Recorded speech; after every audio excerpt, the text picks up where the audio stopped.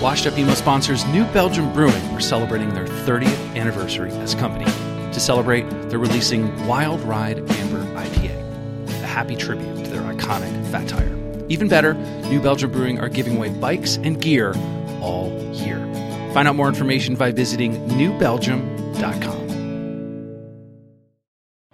Do you ever wonder if your favorite band is emo? Tired of being in the same conversation with friends? Not knowing if you're listening to post-hardcore, screamo, emo revival, emo daddy, emo violence, or even ska? We're here to help. The Emo Council is here staffed and ready for any question you may have. Hey, Emo Council. Just wondering if Green Day was considered an emo band. Thanks. Green Day is not an emo band. Okay. From the creators of Washed Up Emo, isthisbandemo.com offers the definitive answer to the only important question of your day. Hey, is this band emo?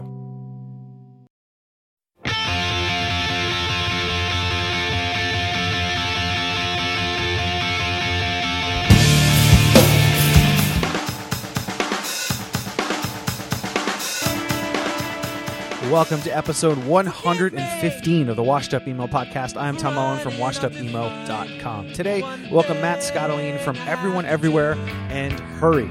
Matt and I talk about the Philly scene's connection to the emo revival, Everyone Everywhere's history, and his current band, Hurry. Matt also realizes I came up with isthisbandemo.com, and we have some fun with that site to finish out the episode. Thank you to all that pre-ordered Anthology of Emo Volume 1. If you haven't or want to find out how to get the book, go to anthologyofemo.com. And thank you to our Patreon supporters. You literally make this podcast happen. Finally, check out rockabilia.com. Remember the magazine with the wall of shirts and every one you could possibly think of? This is it in real life. The site has everything, 500,000 to be exact, and everything you need. Go to rockabilia.com. This is episode 115 of the Washed Up Emo podcast with Matt Scottoline from Everyone Everywhere and Hurry.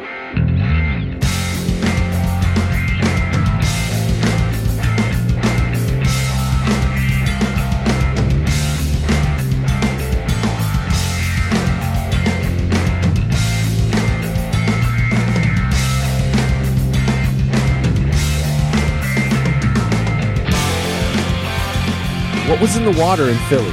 Because that was, it was, again, as someone that was talking about a certain genre of music and at least aesthetic or ethos, to think that it kind of bubbled up again was hard to believe. It's definitely a question that has come up over the years, and I think my take on it is sort of like pragmatic in the sense that, Philly is an interesting place because it's a bigger city, but it feels like a small town. So that you tend to know a lot of people, and people see each other a lot, and especially in any sort of like music scene. But Philly, because of its proximity to like New York and DC and Baltimore and all of that, and because Philly was a pretty cheap place to live, a lot of artists and people who maybe in the past grew up around Philly but would have like moved to New York or like lived in Brooklyn, they were moving to Philly instead and staying there because in Philly you could pay cheap rent and work some sort of day job but still afford to pursue what you wanted to pursue. I mean, I think but like as far as like its relation to like the genre of emo goes, like I couldn't tell you why it happened. I think maybe there were a few bands that people really loved that maybe inspired other people to go after certain sounds or ideas. But I also think at the time, like I don't know, I guess I can only speak for myself when it comes to it, but I think like me and the other guys in Everyone Everywhere, when we were in high school and stuff, we were just listening to what was happening in like the early 2000s in that like emo hardcore like pure volume world, you know?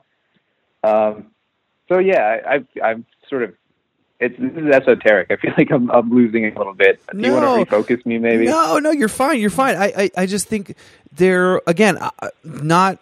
was a scene associated with the revival, and it was Philly. Yeah. And it was bands, it was community, and I think you're right about it's a smaller city, it's a little bit easier to live, there might have been some more opportunities versus if you're in New York, those things happen in the suburbs. New Jersey and Long Island, for better or for worse, was that time, the mid-2000s, that was it. Yeah. So for Philly to have that, and again, it blew my mind that people remembered what those bands were, or even that aesthetic or an ethos, because at the time it was, let's get a tour bus, let's be as big as we can, let's sell as much like it was starting to get so derivative. And the Anthony from Bayside, he said on a previous podcast, he's like, it got to be a copy of a copy of a copy.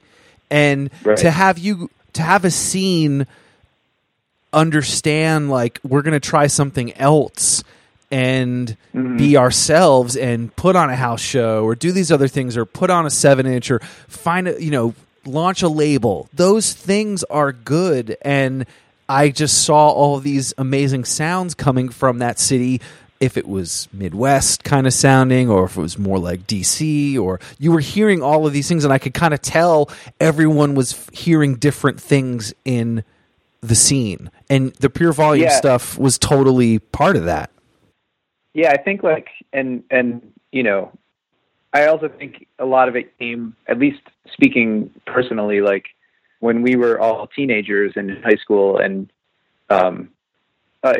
speaking about everyone everywhere, like 3 out of 4 of us, we all went to high school together, and we had a band together in high school as well.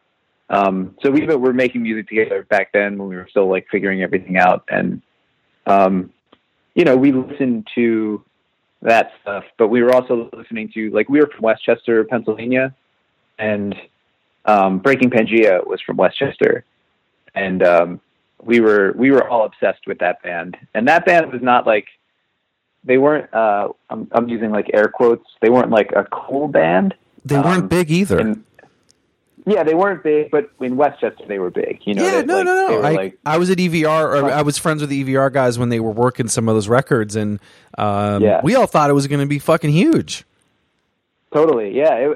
But it wasn't cool in the same way that like a lot of those like more flashy like Long Island, New Jersey bands were. Or, like it wasn't as like tough, because I feel like there was that weird thing where like that style of music was also like trying to appeal to like hardcore kids, and people were like very screamy, and it's sort of, it existed in its own little world. And even in high school, I remember like with our band, we were inspired by that kind of stuff. And like, and then just like strange, like angular guitar things that didn't, they were more in that weird time signature range. And I remember we always wondered like why our band wasn't cool. We would sort of like talk, because like we would go to all the local shows, and there was a decent scene even in Westchester back then from like all the local bands. And, but like, we never could quite like be one of those like, chuggy, like screamy bands successfully. We would try, but it never worked out, because we were, even then we were just like more, I don't know. We couldn't pull it off. Like we naturally gravitated towards, music that was maybe like a little less, on trend or like flashy, and was kind of like strange, at least to a lot of other people. And not to say we were like doing some obscure free jazz or something. We were still making like what was really in the end pop music. But I guess what I'm trying to say is like that carried over when all of us moved to Philly after high school. And like, we didn't really make music for a couple of years together once we moved, because we were in college and kind of like taking it all in. But I think there were a lot of similar communities around Philadelphia at the time where there were strong local scenes, and that and a lot of development happened in those little suburban scenes, and all those people, because they were all listening to that like Long Island, New Jersey stuff at the time, all those people moved to Philly around the same time because they were all the same age, and that sort of like also helped get things started, because through those bands in the suburbs in high school, people sort of started meeting each other, even if they weren't from the same place. So then when they were all in Philly, they converged in a strange way. Were they rebelling from it? Or did it just happen organically? You can speak. You kind of say like, I'm speaking personally. You're on the podcast. You can say whatever you want, or you can also say like, you can also be like, I think like it's okay if you pontificate a little bit. Like being an outsider, I was like, holy shit, all these kids are like rebelling. Yes, they might have been listening to it, but they're like, this isn't everything. Like you talk about not being able to do the chug chug. I couldn't do that either. There's no way I could have faked that, but people tried, and you guys. Yeah, I think there's a lot of people went back. We tried to before, like that high school band was us trying to do that and not understanding probably that we shouldn't be, which I think was the lesson that was then learned in like as we got older, was like, oh, you know what, like why don't we just make the thing that comes naturally and not try to be what else is happening. But I don't know, I think it definitely didn't happen right away, and I think Philly in particular in like 2005, 2006 was like a very hardcore focused city. Like all the biggest shows were like hardcore shows, and that was like what like cool bands were at the time.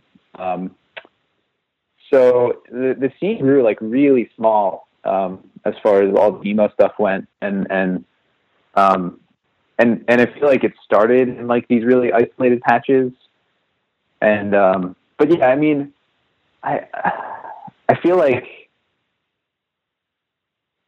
I don't know. I have a hard time also because from our perspective with Everyone Everywhere, like there was never a conscious decision to, like, I don't remember a point where we ever said to ourselves, like, let's try to make music that sort of like harkens back to this time period or this style. No, I wasn't saying that. Like, yeah, that's what I'm saying. No. Like, yeah. I'm saying like you guys when I first met Kevin from Top Shelf, the first thing I told him, I said, you doing what you do would have fit absolutely perfectly in the 90s when I was going to school. Like the way that you carried yourself, the way that it just happened to be, there was internet, and there were kind of things were a little faster, but like the way that you guys were as a scene and as bands and as a community, I felt instantly connected to it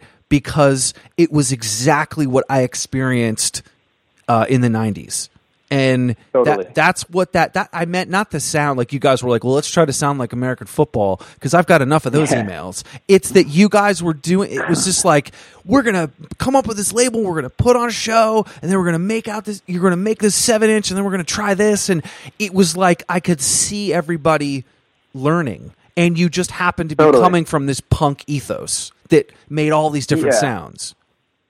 And it's also strange because like, we never knew any of it was working which is almost awesome that way. Totally. But I feel like I have this conversation with people a lot. I was talking to somebody the other day actually who he was like doing like a hired gun role in like an indie band that was touring on like a pretty big tour, and they had like buses and stuff, like it was that level. And he said something to me where he was talking about, and he was like, well, you probably know what that's like from being in Everyone Everywhere. And I was like, no, I don't. There's this sort of like, I think now that, that period of time that Everyone Everywhere was making music has sort of been like defined in that like emo revival like category. And after the fact, because people still check that stuff out and attach to it, there's like this vibe of like, oh man, this band did really well, or like people know this band or whatever, but it really we didn't feel that way almost until we were done, kind of, because most of the time we were doing that band, like all the little things we did, like, like helping to pay for half of the first 7-inch we did, and sort of like helping Bill get like that little Evil Weevil label off the ground, that he then did like a bunch of stuff with. Like, we were just kind of like, we had a very whatever attitude, and even towards the end, like we were always really pragmatic and kind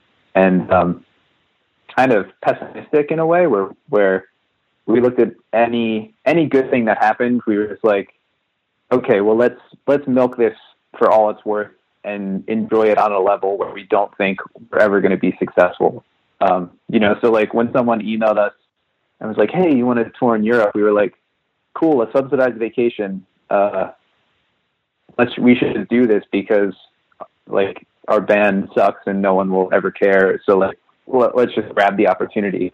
But I think that attitude helped it a lot too, because there was no expectation, and I don't know, we just kind of like did whatever we wanted, and we're never afraid because we never felt like there was any chance of like quote unquote success.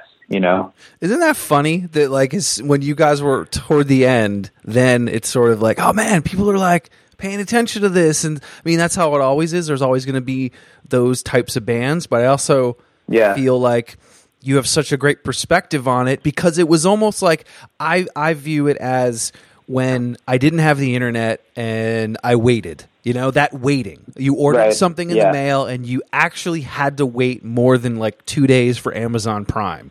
Totally. And I think that's that feeling where the music itself, and yes, there can be bands after that do the same thing, but it's that awesome little, like, you're not beginning and you're not ending, you're right in the middle, where this really earnest sound comes out. And I feel like there's such amazing bands that happened, and it got me excited again about music, because I was pretty downtrodden from, I was working at a label, all this shit was chug, Warped Tour was garbage, like I couldn't handle it, and then I heard stuff from the fair city of Philadelphia, and it gave me life. Yeah, and I think, there were definitely bands in Philly that I think helped encourage that, and I think, the obvious one to point to is I think like Algernon had a huge impact on people, because I feel like there was, people were listening to like American football and like talking about like, oh man, these records were cool or whatever, but you still need somebody to see it. You need to see it. You need to see a band. Exactly. And then like, Algernon, which sort of started as like this like very weird thing, they became like this great example of that. And I think a lot of people got like super excited in Philly because they were like, whoa, these guys are actually doing that thing and it's cool. And I think that also helps sort of, not that like, I feel like I'm divorced a little bit from this, because while we were and are very good friends with all the people in Algernon, we never, like, our music was never like too similar, but a lot of bands, I think, and us included, like saw the example of like, oh yeah, you can make a band and try to like play this kind of music even though you think no one cares about it, or like it might be weird or something. What other bands from that time? Like Snowing was another? Yeah, I would say Snowing was like right. My memory of it is sort of, they were one of the protege band. That's a weird term to use, but like after Algernon, I always felt like they were like younger and like took that sort of idea and ran with it in their own way. Are there bands that people didn't know that should, like, around that time? I mean, there were a lot of, I'm trying to think. Everyone Everywhere? Yeah, definitely. No one knew about that. I don't know. Like, I feel like it was a time where like almost everybody got at least some form of recognition. And I know I'm forgetting people. I know that there was one band that we were all friends with that was called Jet Set Sail. And they were like, you know, they were friends with everybody in the scene. And I feel like they never quite like got any attention. But they were around and they were playing shows, and we played like 1 million shows with them. But we were also like pretty insular. Like I feel like Everyone Everywhere was definitely just an excuse for all of us to hang out with each other, more than anything else. And we were also like we were friends with everybody, but we didn't like hang out with other bands that much, except for like Sprainerd, who were like really good friends of ours. And Algernon those guys were close friends. But yeah, I struggle to think of any bands that were like completely obscured. Because I don't know, maybe it's just like my perspective on it that like everyone feels very real to me because I was there. And you're like, in it, yeah. Everybody hate it, like when they were like being called emo revival. Like what was like the band's we were pretty thoughts? resistant to it. Yeah, we would always ask like why. We never thought we were an emo band, I guess. You know, because if you listen to our band from high school, it sounds different, but it's kind of just the way, like when the core of us like get together and make music, like Everyone Everywhere is just kind of what comes out. And obviously it's informed by like what we all like, but yeah, I think when the emo label was getting thrown around, we were kind of always like, well, we don't sound like those bands. Why would you call us that? But you know, we did embrace it on some level, but we always had sort of this like, it was like a comedically antagonistic relationship with it. It was like a little tongue in cheek, but we would like kind of go after people who would call us that. Early on, were other bands the same way? Were they like, we're just making punk rock? I don't think so. I think a lot of people embraced it faster than us, but I don't know. I think our personality was kind of just to like, I don't know. We relished in the opportunity to be contrarian, I guess, at times.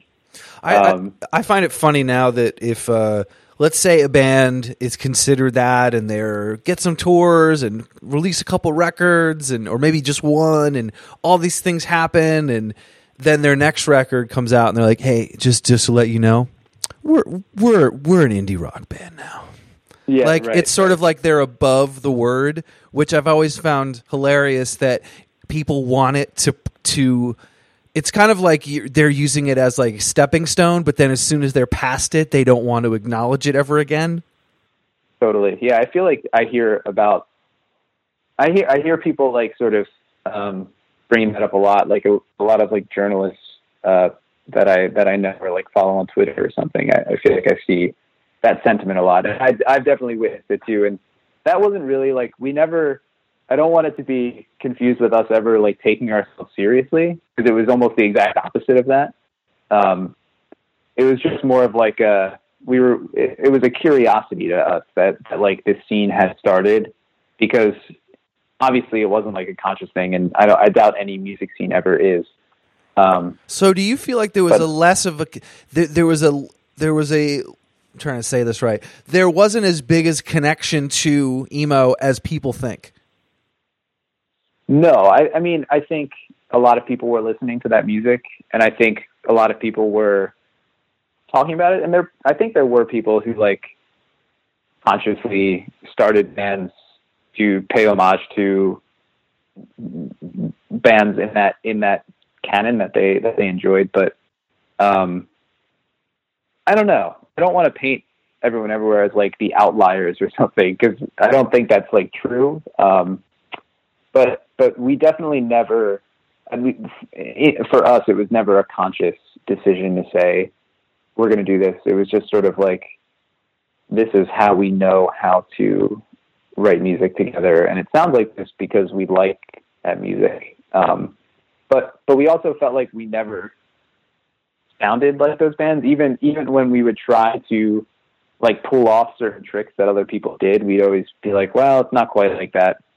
But yeah, I do think there were bands that were more conscious of it, or were more aspirational to like go for a certain sound in particular.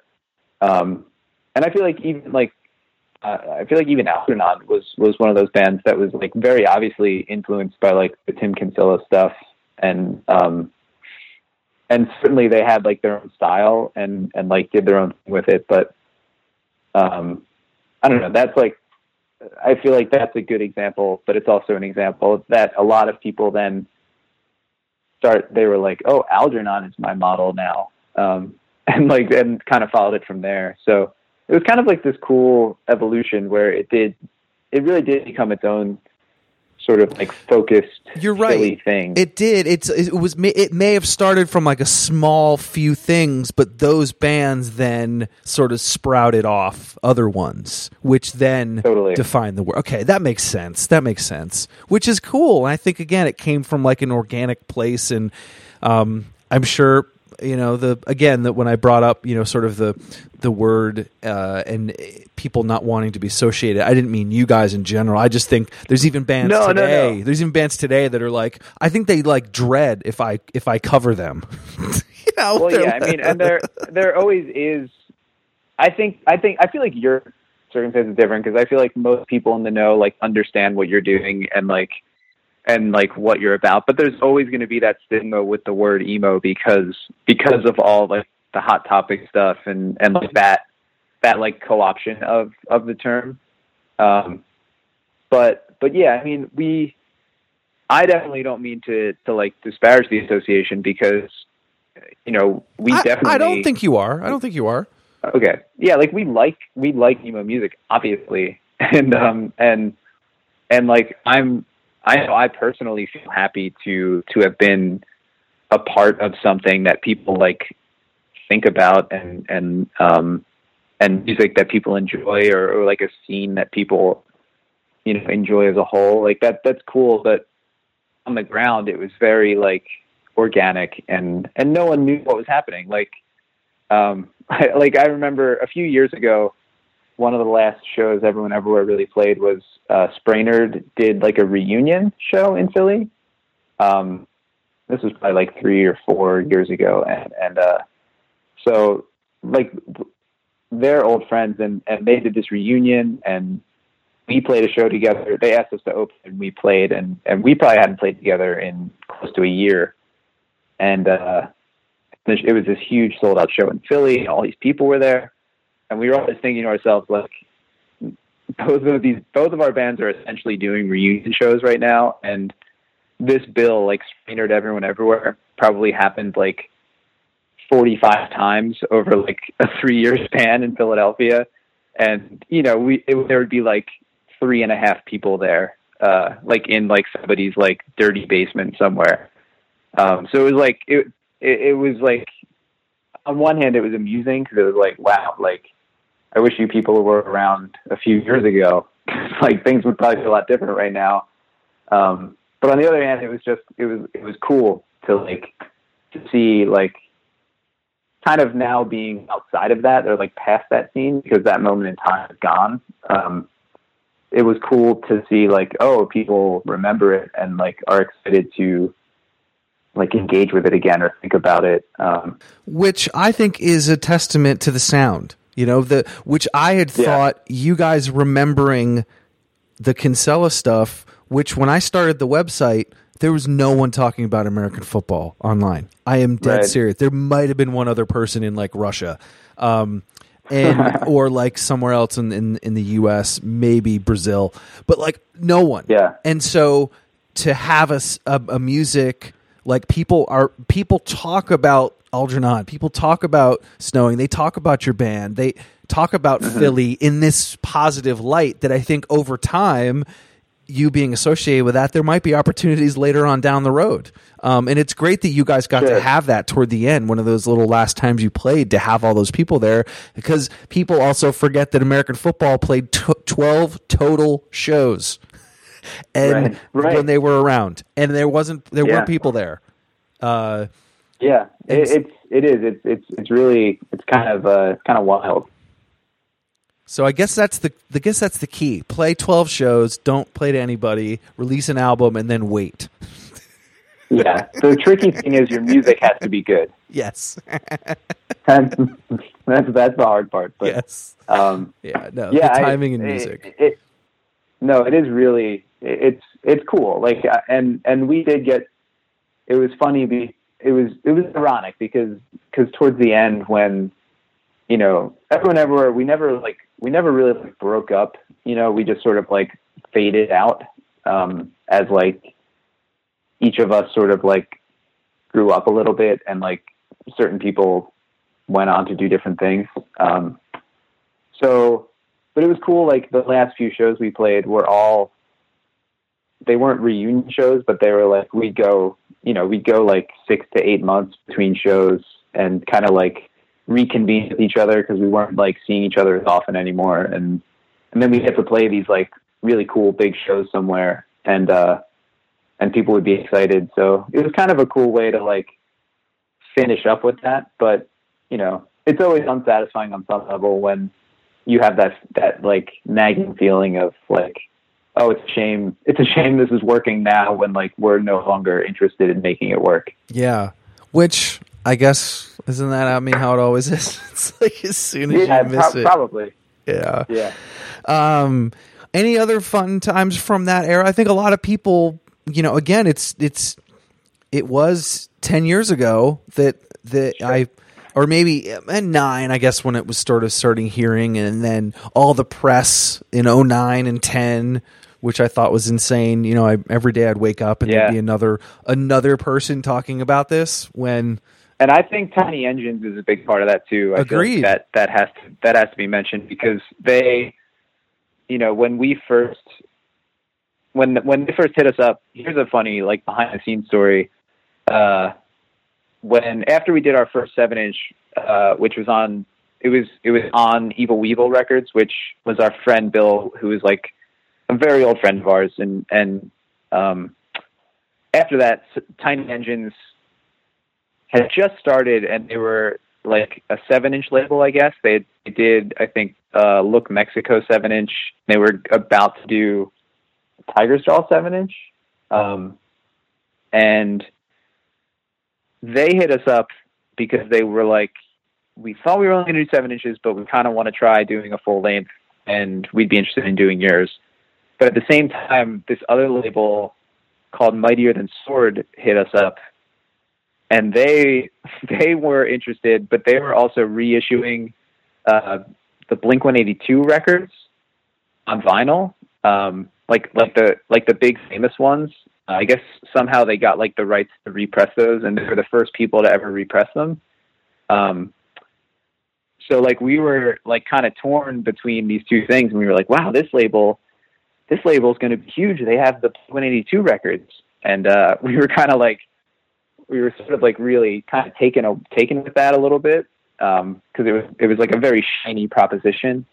But Chuck, who runs Tiny Engines, made like he sent us like a pretty impassioned email when he knew that we were also talking to them, and he kind of won us over with that. But so like we were really, I guess that story is really funny in the sense that we were almost on the same label that was reissuing Blink-182 albums, and if that had happened, we probably would have faded into obscurity very quickly, and I probably wouldn't be talking to you right now.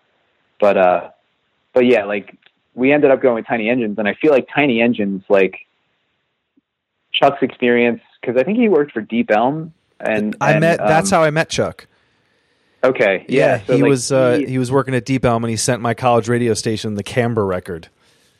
Whoa, cool. Yeah.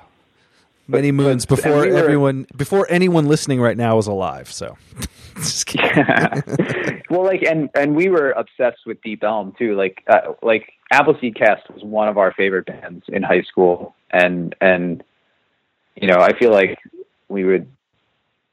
in high school I saw them play all the time, and my first car I got when I was 16, I had a huge Appleseed Cast sticker that I made in we had a shop that had a vinyl cutter, and we were obsessed with that stuff. So that also really drew us to Tuck, because we were like, oh my God, this guy's part of it. Yeah, I feel like Tiny Engines had a huge amount to do with that whole revival thing, and the way they sort of smartly got the PR out there, and the people they were working with, I guess they just really, Chuck and Will definitely knew what they were doing. And I feel like a lot of it would not have happened if not for them. Yeah, they were definitely some of the first emails that I was getting about bands, and hey, this is going on, this is this band, and way before the 7-8 PR emails I get now about the music. So yeah, they were definitely, it's worth mentioning if people want to go back and check out early Tiny Engine stuff from that time period. It was just that's where a lot of these things were starting. So that's definitely good to bring up. Yeah, and they were working with people who now, I feel like a lot of the bands back then, at least from my memory, are people that people still at least think about or listen to. I remember whatever year it was, 2010, we went down to Charlotte where Tiny Engines was based, and we were playing with Restorations, who was another Philly band that was on Tiny Engines. I don't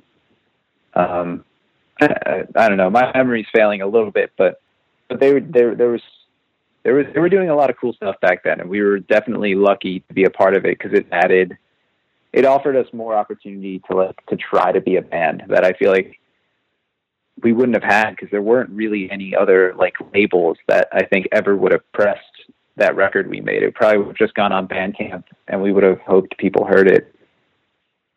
Yeah, no, and then it was almost like you getting into a college that ended up doing really well in a sport and getting more PR. Yeah. Right? Right. Yeah, totally. Yeah, I mean, we had very little to do with it. It was all them, because we had no clue what we were doing. And, we tried to tour on that first album on a DIY thing we did, and it was a complete disaster. How come? Just no one went to the shows. It was just, people would always ask me why didn't Everyone Everywhere ever tour? And I was like, oh, we did tour, but no one went to it, and it was awful. We would have fun because we were hanging out with each other, but I can't remember any tour we ever did that had a good show on it. Maybe once, there was one weird time where we did a tour and we played in Jacksonville with Title Fight, and that show actually had people at it, which was cool. Because Title Fight even back then was very popular. But yeah, we were never great at being a band. In the professional sense of we're going to go on tour, we're going to do the right things, we're going to get people out to shows, we're going to sell merch. We pretty quickly became disinterested in that, and instead, I think a lot of our success came from our disregard for doing things the right way. And I think a lot of people kind of enjoyed that and latched on to the irreverency of what we were trying to do. Because in a lot of ways, I feel like the thing that I'm most proud of with Everyone Everywhere, and I feel like the other guys would agree with me, is just how strange some of the stuff we did was, and how many unconventional risks we took in how we presented the band and operated the business of Everyone Everywhere, just not really caring if the ideas were good, and then throwing our own money at them because we thought it was funny. I mean, that's where the good things come out of. It isn't the you guys getting all together and being like, all right, we're going to add the chug chug part here, and then we're going to add this here, and then this merch is going to look exactly like that band's because we want to do. And I know that that's sometimes subconscious where you want to be successful and it's not. But for you guys to kind of be like, all we want to do is hang out. This is fun. That's when I connect. Right. That's when I connect with it mostly, where it's like, this is for a different purpose. Right. Yeah. And I think, and I don't think even now, like as someone who's like still trying to like be a band, I can't even capture that same level. I try to like preserve that because that's just like who I am as a person. But there's also just something to be said about being in our early 20s and, having the ability to just like not care. And it's definitely something that I feel like is a time and place thing, but I agree with you. Like, I feel like a lot of the people that started noticing us because of, what I'll refer to as our antics. Even though, they may have then like checked out the music because something grabbed their attention and then enjoyed it. But I think there's definitely something to be said for doing things unconventionally and like getting people's attention that way. And I guess I'm speaking less from a musical standpoint, more from like a marketing standpoint. Yeah. Which again, that's part of it. There's no fault with, there's marketing. There's no fault with trying to have your music be heard by as many people as possible. I just have a problem when it's forced and not what you really want to do. Like there was, totally. It was like a certain genre of music was popular, and then the next day at school, there's all these bands making that sound where it's like, right. Why don't you make the sound you want to make, which was going to be more honest and actually better? It just, I guess I have a hard time with something that someone's being forced, and you guys weren't forcing that. It was like, this is what we want to make. This is what it sounds like. You just happen to be a part of this community that was interested in different sounds, and you were all kind of the same age and seemed like in the same circles. So I was going to mention with your new band Hurry, doing a lot of charity releases, which I think goes in part to what you were talking earlier about sort of kind of doing your own thing and for a bigger cause. Like doing those things aren't easy. It's not like, but it's something that sometimes you want to do because you feel it so much that you need to help. Totally, yeah. And I think, we've been given a lot of opportunities to do that, like whether it's from like our label Lamo that we're working with, who has ideas, or more recently, like, I don't know, I feel like when I like more recently we do this like Halloween show in Philly every year that's like kind of a party. I have it more just so I have like a fun thing to do on Halloween than like have to figure out like a social thing to do.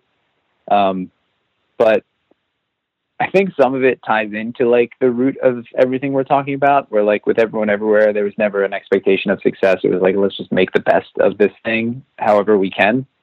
And even today, I sort of feel that way, where it's like, well, if I'm going to go through the trouble of booking the show, maybe like something positive can happen from it that's like not self-indulgent, And then for you guys, as I want to talk a little bit about your band now that you have 3 records that you've been doing. You're still plugging away, and this sound is a little more indie rock, a little more Britpop, I think.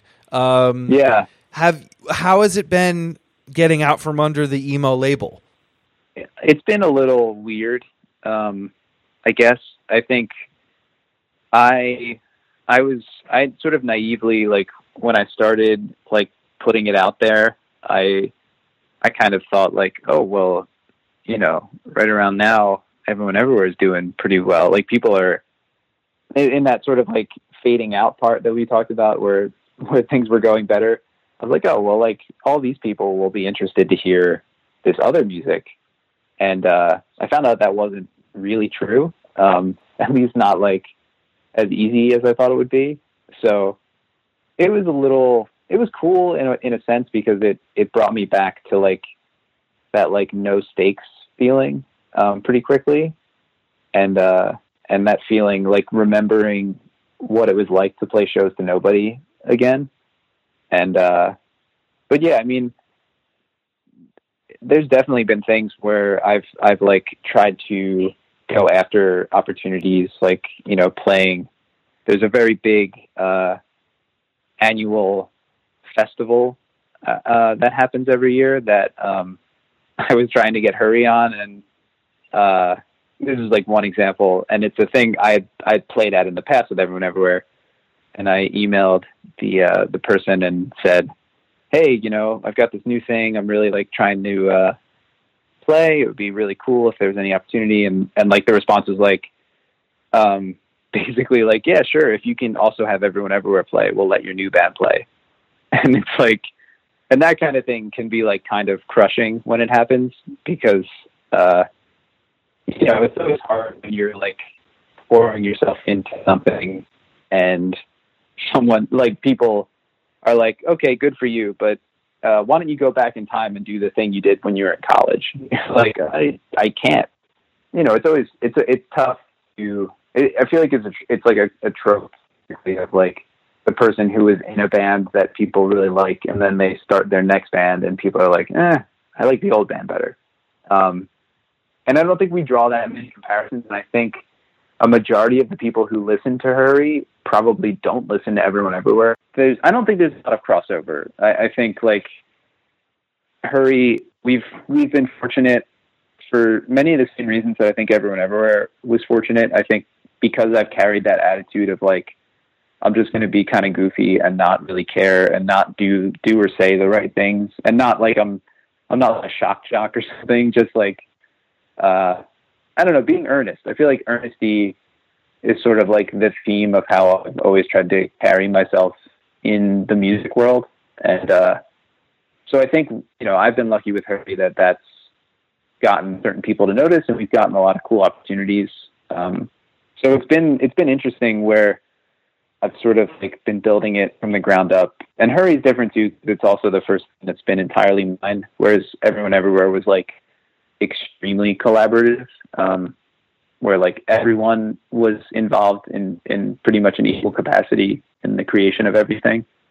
So it's been weird to do something that was like 100% mine and I was responsible for it. And also a little terrifying because failure hits a little harder when it's all on you, kind of. Yeah. Well, also too, I mean, you're saying that you thought you were leaving this band on this high and people were going to pay attention, and it was kind of like, nah. And I think that's such an interesting piece about music and how people like, you know, there's certain people that are fans of the people or the band or a certain album, and you're not going to convince everybody. But I mean, right. I've told this story where Patrick Stump from everyone knows what band he's in. He did a solo. He had a solo record and toured with a band that I was working. And I remember going to the show, and he could not get arrested. No one cared. No one listened. Wow. And I was like, what is going on? He's this guy from this band everyone loses their shit over. What is going on? And, you know, Pete's hardcore bands were the same thing. You know, when he in between. So, but then when they all came back together, that's what everyone wanted. And it's just an interesting thing about a fan where, you know, for some reason only want this one thing from a person, when as you evolve and age, you make different music. And I think it's an amazing success, and I have no problem with some band that has been able to keep their fans for an extended period of time, because at some point, you know, that kid stops listening to that kind of music and moves on. And I think it's a skill to have that longevity. Right. But it's also a shock for you being like, wait a minute, I thought I had all these people that like my band. And I'm sure some did. And then it's hard to get people. The reason I brought up about getting from under the emo label is that when you go send out your record, what's going to be said? Everyone everywhere. And then someone's going to be like, all right, well, it's an emo band, forget it. Or, oh, that's cool, I'll check that out, but it doesn't sound like that. Like, it's this kind of like, you got strikes against you when maybe you wouldn't have otherwise. Yeah, I mean, I learned pretty quickly that the X Everyone Everywhere thing was like not helpful at all, and it was almost like lose-lose because, like you said, it was either somebody saying like, "Oh, well, it's just like another." They'll either say like, "Oh, it must just be another emo band," or on the other hand, the way it's presented is like this person from Everyone Everywhere they're doing like an indie rock band now or something, and someone's like, "Okay, well, I don't care about." Like either way, it kind of can be presented bad, you know. And I think. But yeah, I mean, I don't know. I think it was probably naive of me to think it would translate so easily, and that like, and I didn't have any expectation of like, oh, well, like instantly going to have the same amount of people interested. You know, I didn't feel that way, but I think when you're making the music, it's easy to forget the way that like people are consuming music and like what that feels like and how personal like bands can feel to somebody. And it, you know, whereas for me, it's like, well, that thing was me and this thing is me. So like someone who likes one thing I did will probably like another thing I did is like, I think that was a naive way to think because that's not really how a lot of people interact with music, and some people do, like nerdy people. I feel like I do that, or you probably do that, where like you're gonna go down the rabbit hole and be like, okay, what did the keyboard player from this band go on to do, and listen to that and stuff. But I don't think a lot of people do that because a lot of people like bands catch your interest and they mean something to you, and you stick with that, and that's how you feel about that. But it doesn't mean you're gonna feel about that. Or you're going to feel that way about like the next thing that happens with those people or an individual from that. It's hard. But I think for you to kind of do something really different and continue it, I think is awesome. You know, to have 3 records and have it kind of be completely different and kind of going out in a different way and presenting it is a big step, and you hope that you've got new people that are paying attention and that you're appreciative of the past, but also understanding that that's not everything. Totally. And it was sort of like inevitable too. Like the fact that it's so different, I think started almost not literally as an act of rebellion, but like in a way where it was like,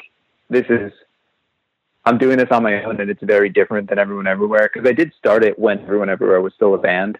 I just didn't like play shows or anything. I just sort of was making these songs on my own. But the sort of like the way Everyone Everywhere sort of like faded away was because there was like, we were all sort of like evolving in our tastes and preferences. And, you know, even the last Everyone Everywhere album, like when we were writing it, it wasn't contentious or anything, but there were definitely like philosophical disagreements on like how things should sound. And you know, I remember one of the songs on the record, we were writing it, and when it was over, 2 of us were like, oh, that was the coolest thing we've ever done. And then like another person was like, that was the worst thing we've ever done.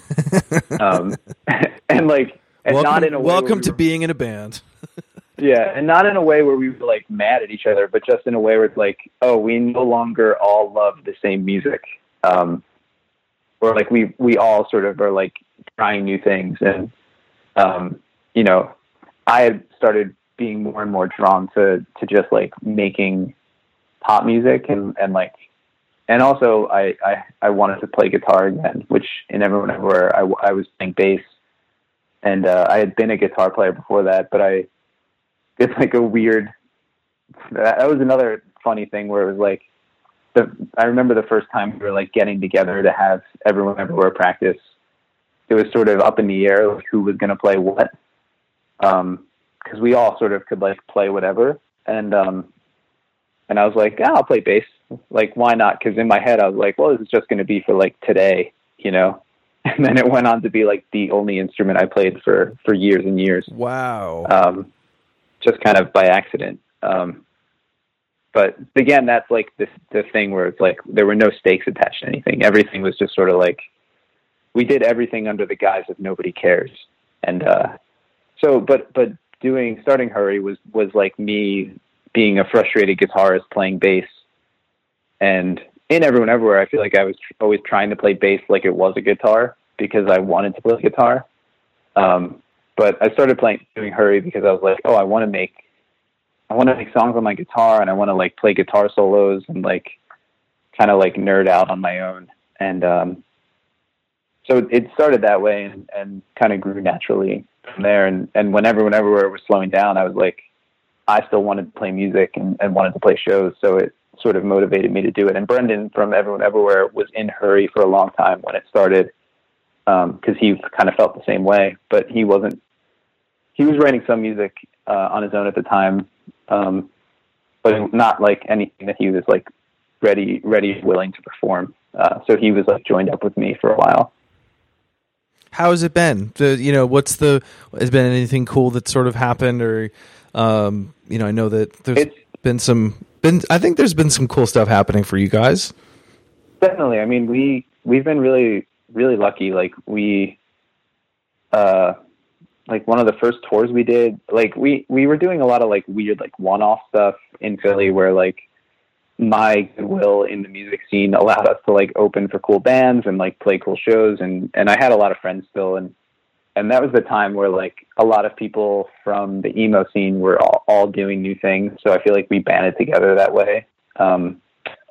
Like I remember like early on playing shows with like Japanese Breakfast because Michelle had just like stopped doing Little Big League and started doing that. And we were playing these like house shows together. And there was like a lot of cool stuff happening. But yeah, like I did one show where we got to open for Yuck and like met them and hit it off. And then they took us on tour. And that was really cool. And, I don't know, like we got hit up by like Nada Surf and we got to play with them. Just like really cool, like lucky opportunities and like relationships that have come about. And I feel like, I don't know, I definitely think it's all luck, but I think some of that luck is attached to the way the Philly scene evolved and the way that like, even though Everyone Everywhere isn't a band and that scene sort of like changed and went away, the fact that people remember it and remember it fondly and, that it exists in that capacity, I think allowed me more opportunity because people were willing to like give me chances and connect me with people. And, they gave my music a chance because of that. So, yeah, it's been really cool. And Lamo Records and like Modern Baseball, I feel like I have to like really shout out Modern Baseball because, those guys, like I met them when Everyone Everywhere was still a band because they would come to the shows that we'd play in Philly because they're probably like 4 years younger than me. So they were like freshmen in college when we were like finishing college. But yeah, like they've been amazing and super cool. And I feel like a lot of the initial like push that Hurry got came from like Modern Baseball, like essentially giving us their stamp of approval to their like hordes of fans. So I like them and Lamo combined, I think are like responsible for all of the success we've had. Granted, I guess on some level people have to like our music, but other than that, I think like I would credit them with a lot of it, and Chris Farron as well, who has been like an amazing friend and supporter. Even before I was like actually friends with Chris, we played one show with Fake Problems and like did not even interact years and years ago. But he's been like super supportive and put himself out there and like helped us with opportunities. And he's given me like advice because he knows a lot more about this crazy music world than I do. But I think that's the biggest change is like all these people from that emo revival scene in Philadelphia that like we were just like college kids who like didn't know what was going on.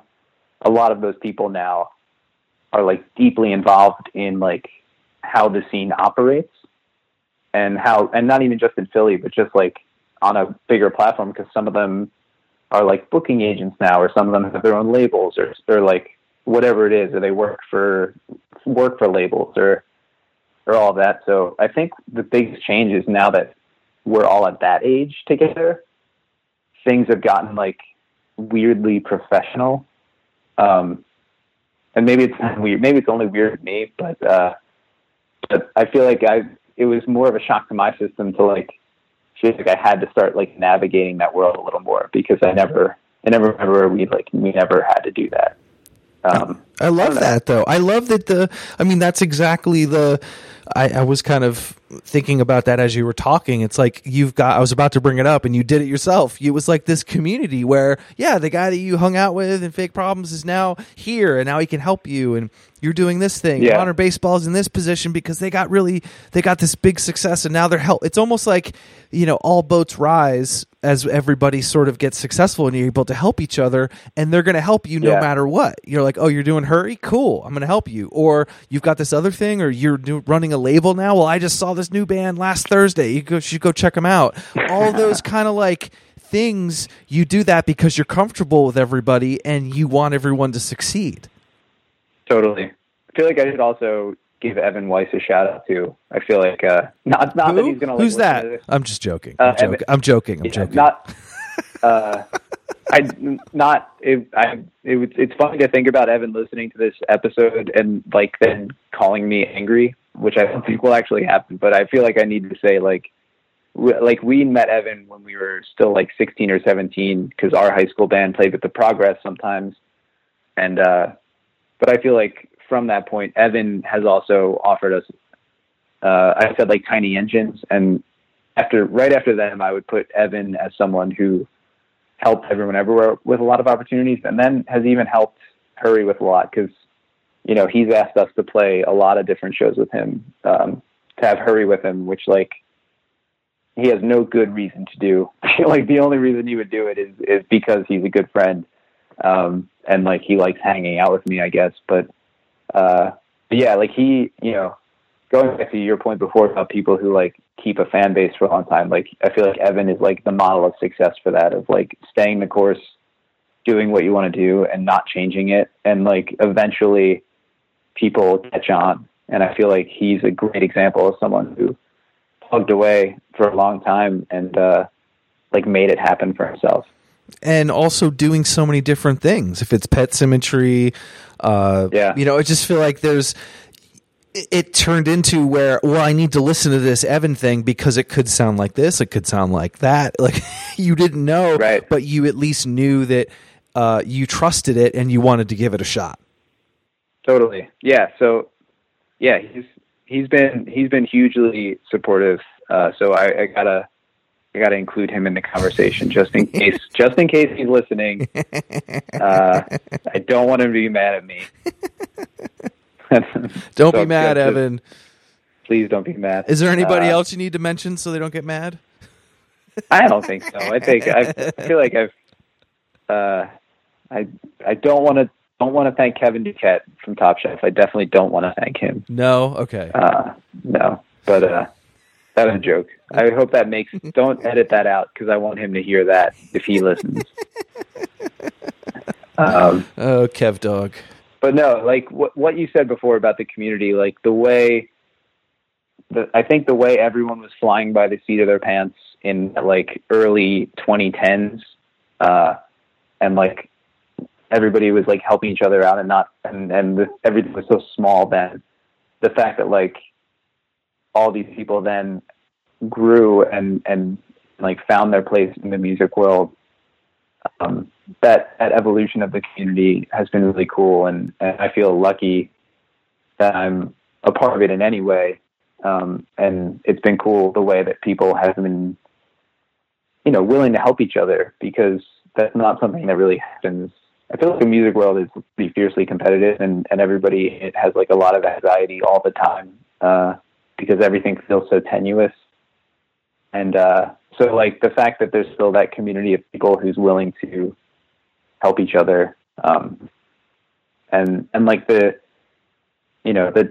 way like people are tied back so long, like it's interesting to think about. I feel like there very frequently I'll be like hanging out with someone, and I'll get like misty thinking about how like I'm like, oh my God, we've known each other for like 15 years, and we've like done all this like crazy music stuff together, and now we're here like doing music stuff as adults. And I don't know, it's definitely like I'm enjoying this conversation because I feel like it's making me reflect on that time period of my life in a way that I don't often do, because just like anyone with any part of their life, like you probably feel a certain sense of nostalgia, but you don't think critically about like what was happening. But it's kind of cool right now talking to you, thinking about what was happening and like what it all kind of means or meant. Or it's important. Not that, Matt, it's important that the Philly scene.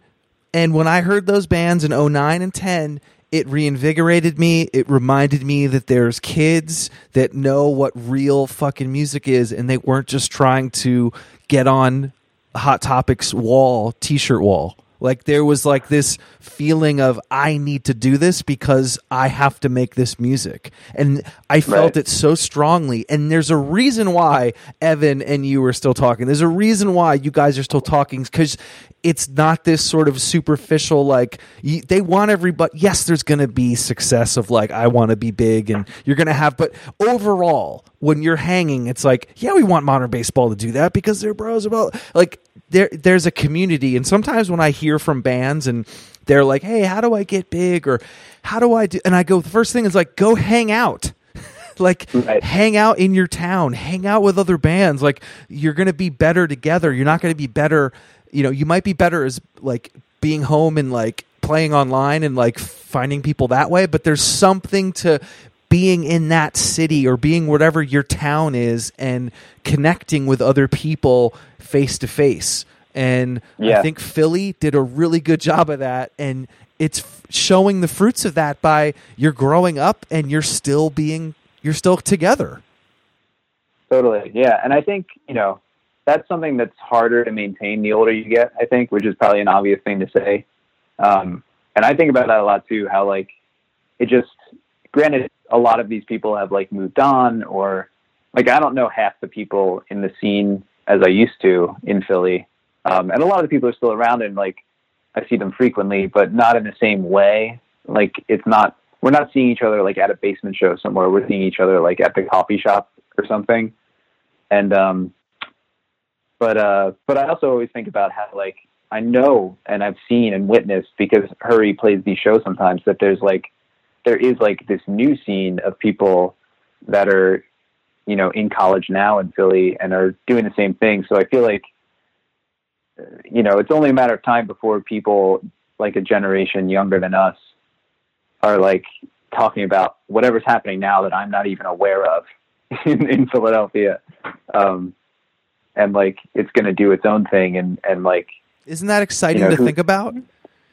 Yeah, for sure. And I like, and because like Hurry has been like a very DIY thing since I started doing it, you know, we've played a lot of basement shows in Philly with like people a lot younger than me, who are like in college, and I see like their community and even people who are like, man, like they've graduated now that are like, you know that band Weller? Yeah.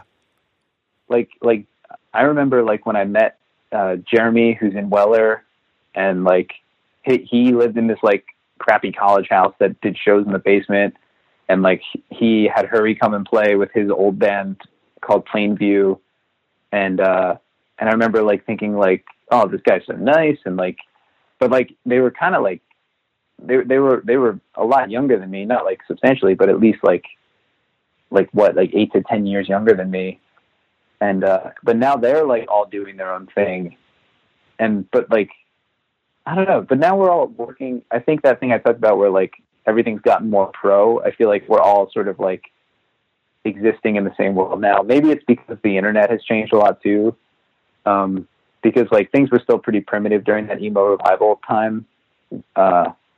It was still like a very MySpace-y world for most of that. Yeah. So maybe because like Twitter and like Instagram, like everything is so homogenous now, and everybody's sort of like so plugged in that I feel like there's not as much separation between like young people and older people with all of that anymore. But also John Batiste at like XPN in Philly has like been an insane sort of like leader of the scene and like putting people into the spotlight that would never have been able to before. I don't know if you're like familiar with anything John does or like that radio station. I'm very familiar with the radio station. Yeah. Okay. Yeah. John Batiste is like a saint, basically. He's one of the patron saints of Philadelphia. Because he's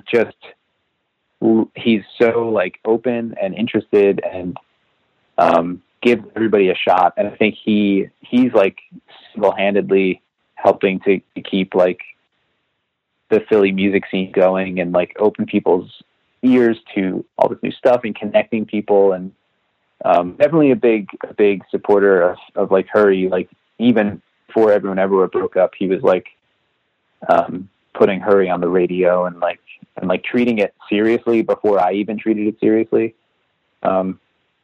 Yeah, I don't know. It's Philly's a cool place. I feel like that's like the summary of this entire conversation. I like that. You're like, yeah. Philly's cool, man. There is something to that small town. And again, when a band would say to me, I don't know what I'm doing, no one's paying attention. Your town is going to have at least 5 people that are down. There's going to be some place where there's shows. Go find it and then start making shit. And something's going to happen.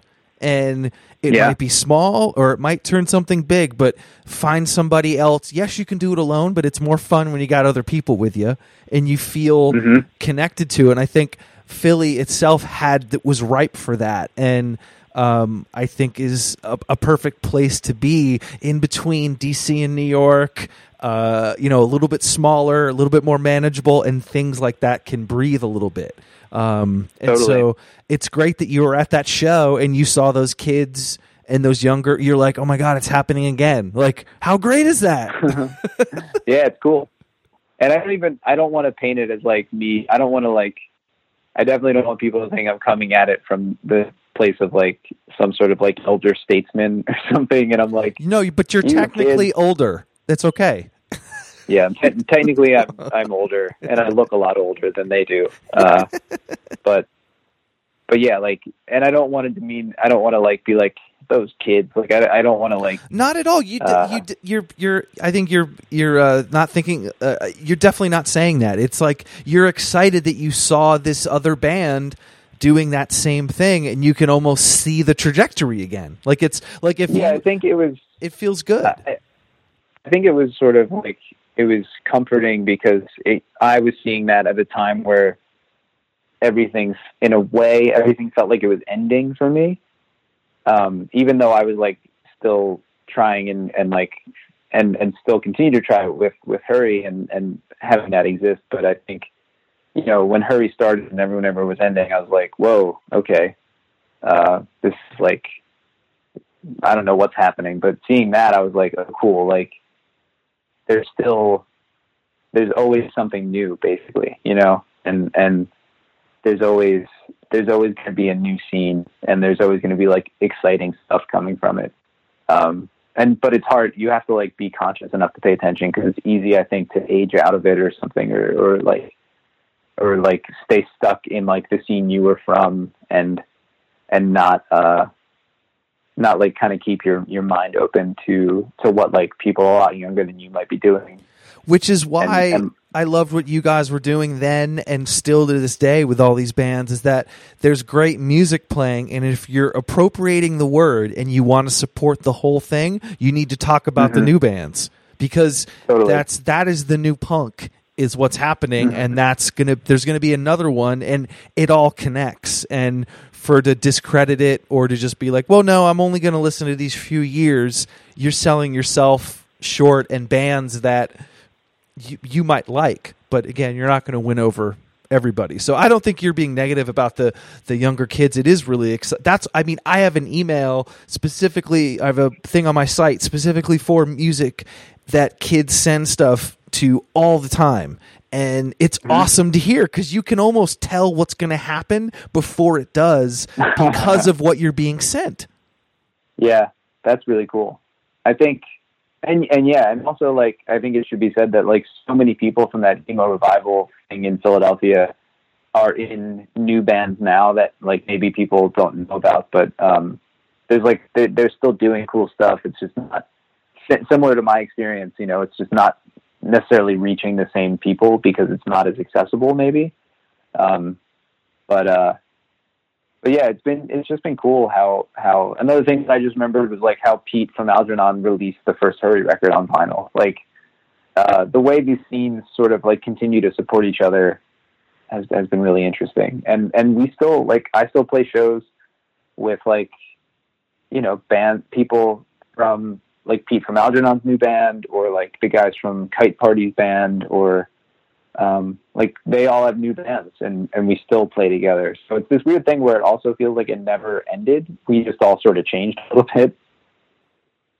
Which again, it's you're continuing to do that, but yeah, you're right. He's helping you with your record or you're playing that show. That's a sign of some good people.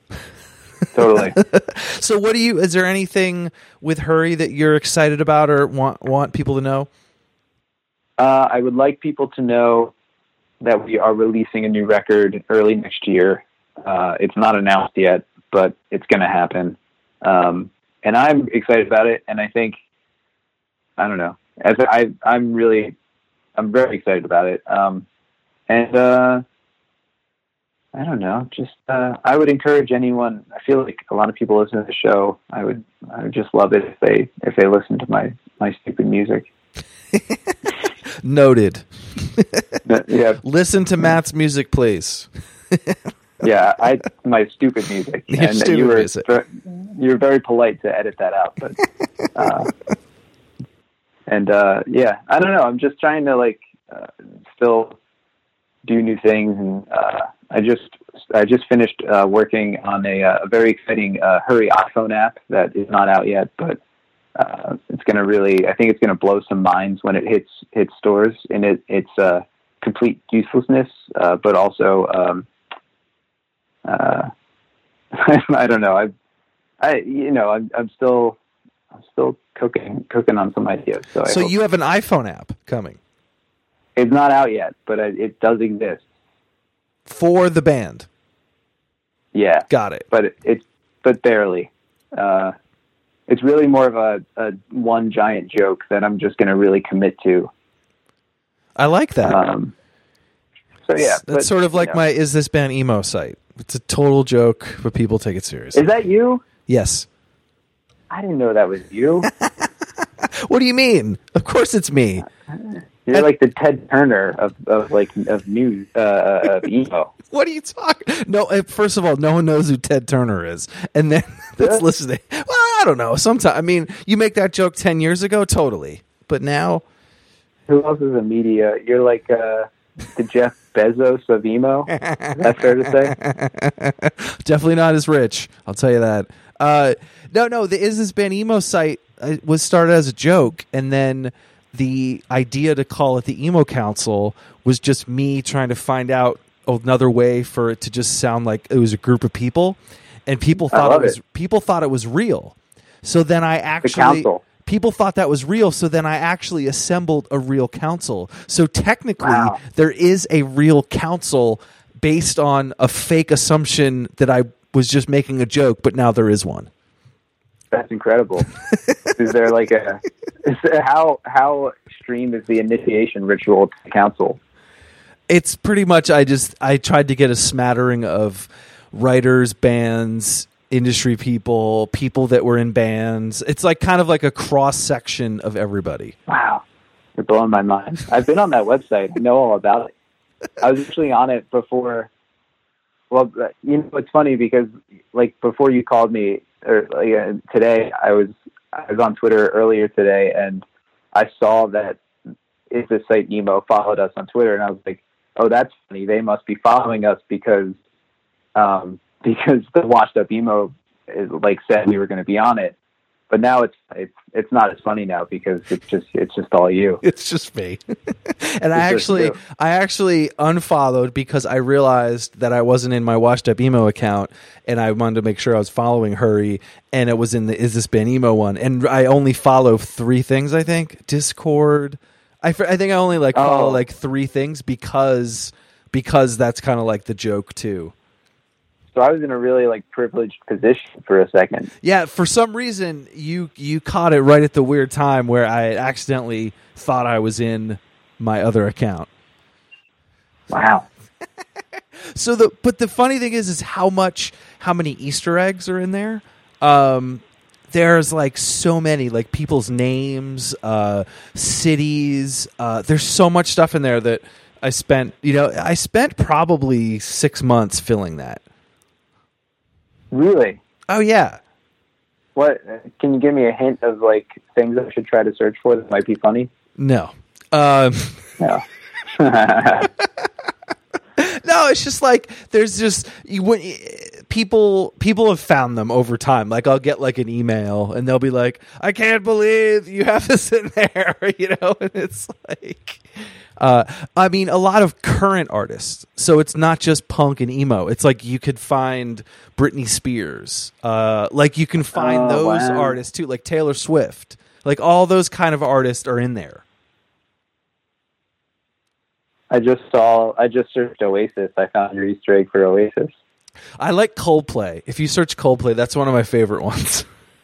And Nickelback. Nickelback and Coldplay are probably the 2 favorite ones. Oh wow, the Nickelback one or the Coldplay one is really good. Oh my god! So right, there's just it's a little deeper than people realize. But that's cool. I didn't know. But don't look at the bottom of the site though. What does it say? Hang on, scrolling down. Oh, it does say that the image was made by. Okay, fine. Maybe I never scrolled down. Maybe you never scrolled down. That's fine. I don't. Yeah. Why would I ever scroll down? Cool. All right. Well, thanks for having me on. I'm very excited to be a part of it and have my place in your canon. When you're all alone, when I'm bored at home, all I wanna do is waste my time with you.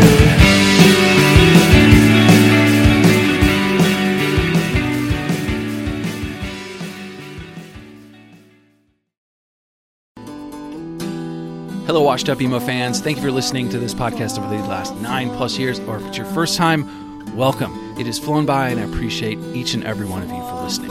And for this current episode you're about to hear, I do have a favor of you. I have some books out right now called Anthology of Emo, and Volume 2 was released last fall. I really think you'll dig it if you haven't heard of them. It features guests from the podcast, including Jim Atkins from Jimmy Eat World, Chris Conley from Saves the Day, Travis Shuttle from Piebald, and John Bunch from Sensefield. I've also reprinted Volume 1 so you can order both. Check out the DIY publishing at anthologyofemo.com.